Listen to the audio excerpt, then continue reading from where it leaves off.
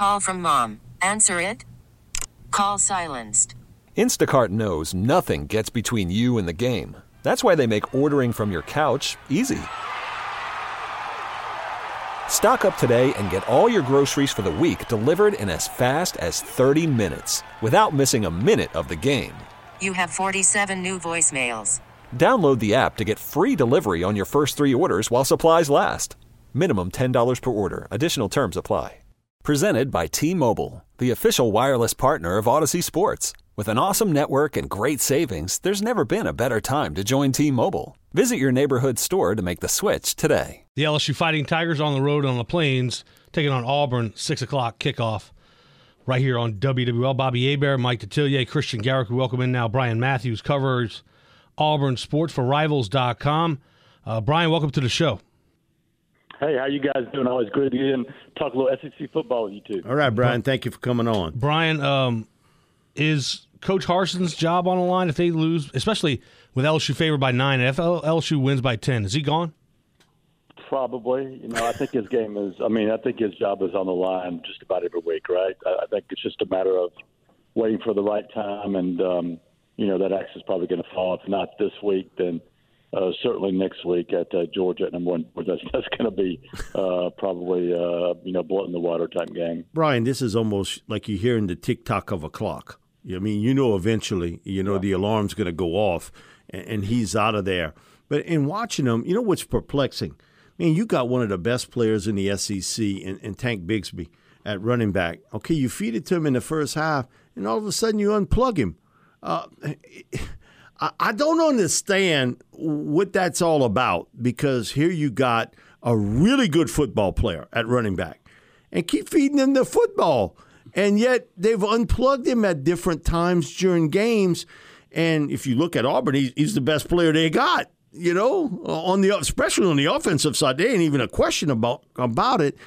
How much questioning is play calling, everything about what's happening at Auburn, but in particularly with Bigsby, because I think, I got a 3-year-old granddaughter that can figure out that guy can play. Yeah. Well, he had, I think it was 7 yards for 8 carries in the second half of that game. He is Auburn's by far best player on offense. The problem is they don't have a scheme really that fits him, and they cannot block for him at all. Gracious. He averaged 2.3 yards per carry. That's embarrassing for a back of his caliber, right?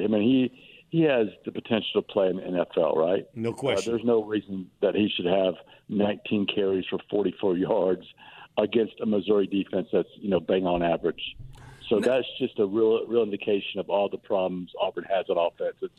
It's in the execution, but more so it's in the plan, the game planning, the motivation, the talent on the offensive line and at quarterback. There's just a lot of different things holding back that offense right now.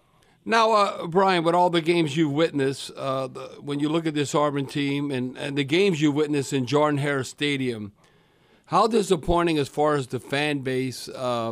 Were they just told, this is ridiculous, this is embarrassing? When Penn State came to town and you give up 41 points and basically 500 total yards, was that something like what? It's like almost, we like a 1AA team trying to play like Division I or something. They had to be totally discouraged. And have you witnessed that type of game in a while? I'm trying to think. This might be one of the poorest Auburn teams in 2 decades. Yeah, it could be. It could very well could be. The 2012 team went winless in the SEC. Okay. But it was still competitive in some games. And you look at Auburn this year, since really the first quarter of the Penn State game, the atmosphere has been really dead in Jordan-Hare. I wouldn't expect it to be, fans will be there, they'll cheer, but it's not going to be electric. Not like some of those Jordan-Hare nights or games between Auburn and LSU that we've witnessed in our time. Some great games, right at Jordan-Hare and at Tiger Stadium, right? I just don't see that happening. In fact, we make our predictions, later this week. I'm going to predict LSU to blow out Auburn at Jordan-Hare Stadium. That's how poorly coached and how poorly manned I think this Auburn team is this season. Brian, there's a perception outside the Auburn kind of family that there's a lot of interference from influential alumni about how things should be done. There's a lot of pull and tug. Hey, I'll write you that check. I got some say on what's going on. And how much of that is true?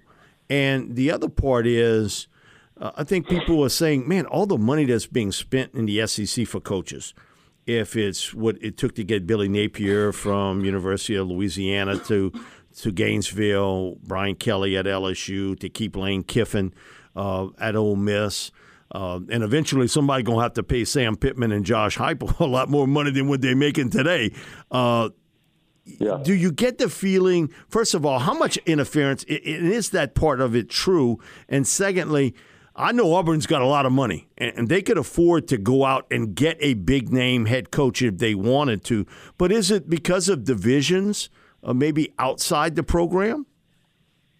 Well, I think, and I've been around the block a few times, I think every school has, Yes. BOT and money guys that, they don't always agree on things. I like to meddle and be involved sometimes. I think it's amplified at Auburn because Auburn's not doing well, number one. And number two, just because there's been a history now, and I think it's the easy thing to turn to at Auburn when things don't go right. Some meddle and you go back to February, the investigation of Harsin, right? The university conducted an investigation with counsel into an allegation on Harsin, but their narrative on that turned into, the powers that be at Auburn were trying to, run a coup behind the scenes to get rid of them. Now, I do think as the investigation went on and as, people began to put a magnification lens on this Auburn program, some powerful people thought he probably needed to go. So maybe that was a part of it. But that's just the way things are viewed at Auburn through that lens. And I think it's an easy way to do. Yes, I think Auburn has a problem. I think a lot of schools have that problem. And I also think one of the other problems that Auburn has is some of those guys don't tend to agree very well, and that makes it difficult when it comes to hiring and making important coaching decisions. That's why it's really important for Auburn to get, they have a new president start in May.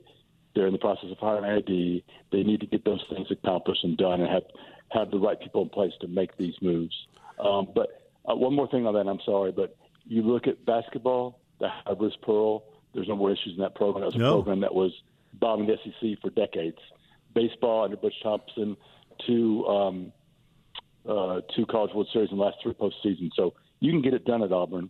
It's just getting the right people in place. Got you. Now, Brian, looking at their offense and where they're at, and you might say, I guess you could understand that they were playing, I don't know, a rivalry-type game against Alabama. Let's say Georgia. But playing the Missouri Tigers, and that the offense converted just 3 of 16 third-down attempts and had one drive last longer than 7 plays.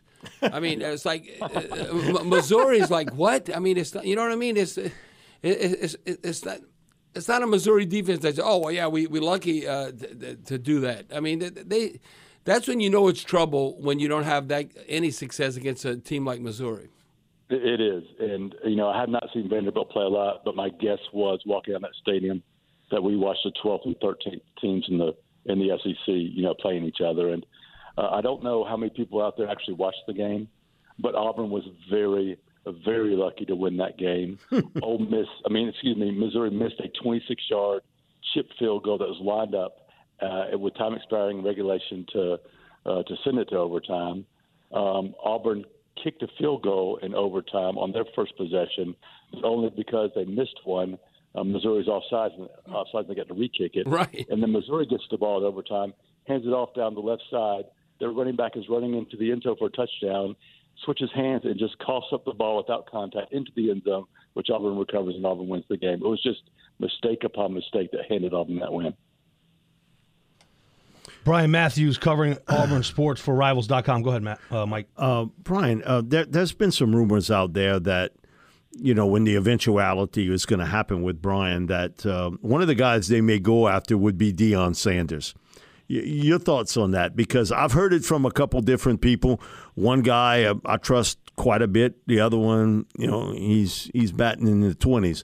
He's not real good with it. But your thoughts on, would Auburn make that move toward Deion? Because it looks as though that maybe it's a little bit more stable at Florida State, and a lot of people thought maybe, hey, listen, if it doesn't work out, that, Deion would come walk back to Tallahassee and sort of get that position. Would Auburn go that route toward Prime? Yeah, and Brian, along those lines, you look at the Atlanta connection, now Georgia Tech, and Deion. Deion's getting a few the names tossed out there when you think, come on, Auburn, Georgia Tech. Deion might finally get paid like a coach, like he got paid as a player. Yeah, I mean, I'll be honest with you. I don't think Auburn will even interview him or make contact with his representative. That's what I thought, too. He's a candidate, for the Auburn job. I do think an opportunity is going to come for him, but if you look at from Auburn's perspective, Deion has no experience as, assistant or GA or anything coaching on this level and running a program as big as Auburn where you've got, 40 or 50 assistant coaches and staff members and, you've got all these extra duties that you have to do, and then you've got the extra thing of having to compete against all these other great SEC teams. So, no, I don't think they're going to take that sort of risk. I do think some school that maybe is in a different position, maybe Georgia Tech, you mentioned Atlanta, maybe they're at their point in their program where they want to take that risk, but I don't think there's any chance Auburn does that. I think. So you would think more of an experienced coach, correct? Yes, I do. Or a hot up-and-coming assistant. I don't think there's any guy out there that you can point to and say, that guy's the perfect fit at Auburn. If Auburn hired he's going to come in here and win championships. They're not getting Ryan Day or Nick Saban or those guys. That's not going to happen. But there's nobody else available that they're going to get that can do that for 100% certain. So I think John Hartwell from Utah State, there's a chance he could be named AD in the coming weeks possibly, maybe sooner. So I think he'll be put in charge of that coaching search, assuming that Brian Harsin is let go here in the next week or two. And then I think that, some names I think that will certainly be involved. Hugh Freeze is going to be involved in it one way or the other, whether he gets a job or not. I think Coach Stoops over there at Kentucky will certainly get looked at and maybe talked to. We'll see. And there's going to be more. There's going to be plenty more out there. But, this is an important search for Auburn. Yes. I think they're in a situation where I think every Auburn fan out there sees Auburn, a bad Auburn team, but they've seen, a bad Auburn team in 2009 or 2008, come back in 2010 and win the national championship. A bad Auburn team in 2012, get a new coach, come back in 2013 and play in the BCS national championship game against Florida State and lose on the last play there. So they're expecting that quick turnaround.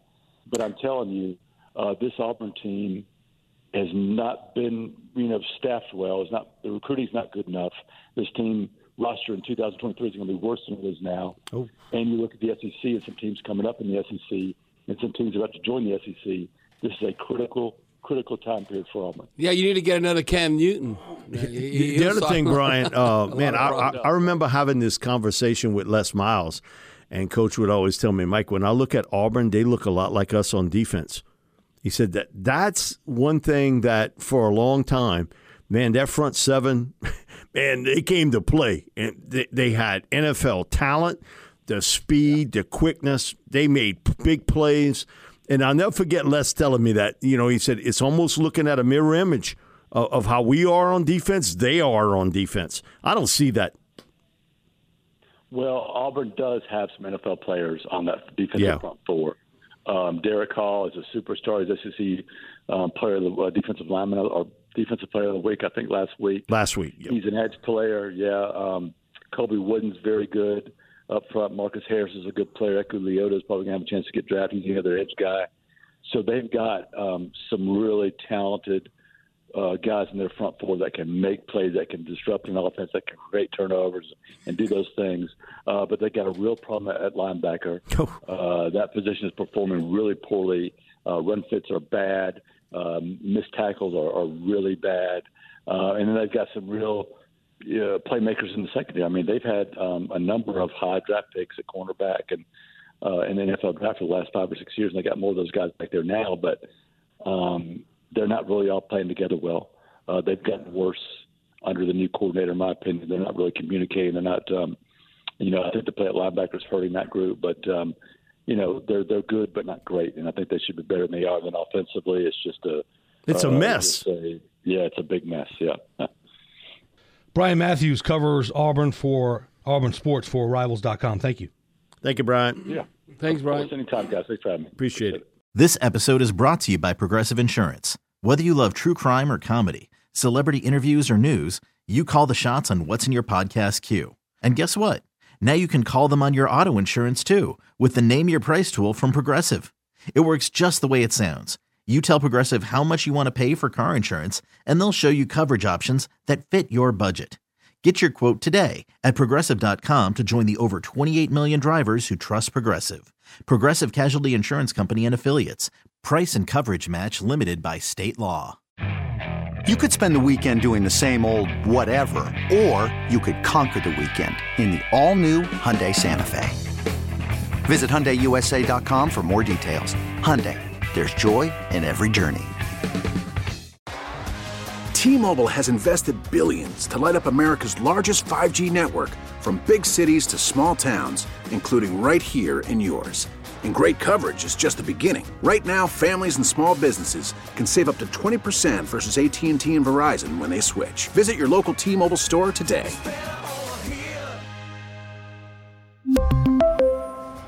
Plan savings with 3 lines of T-Mobile Essentials versus comparable available plans. Plan features and taxes and fees may vary.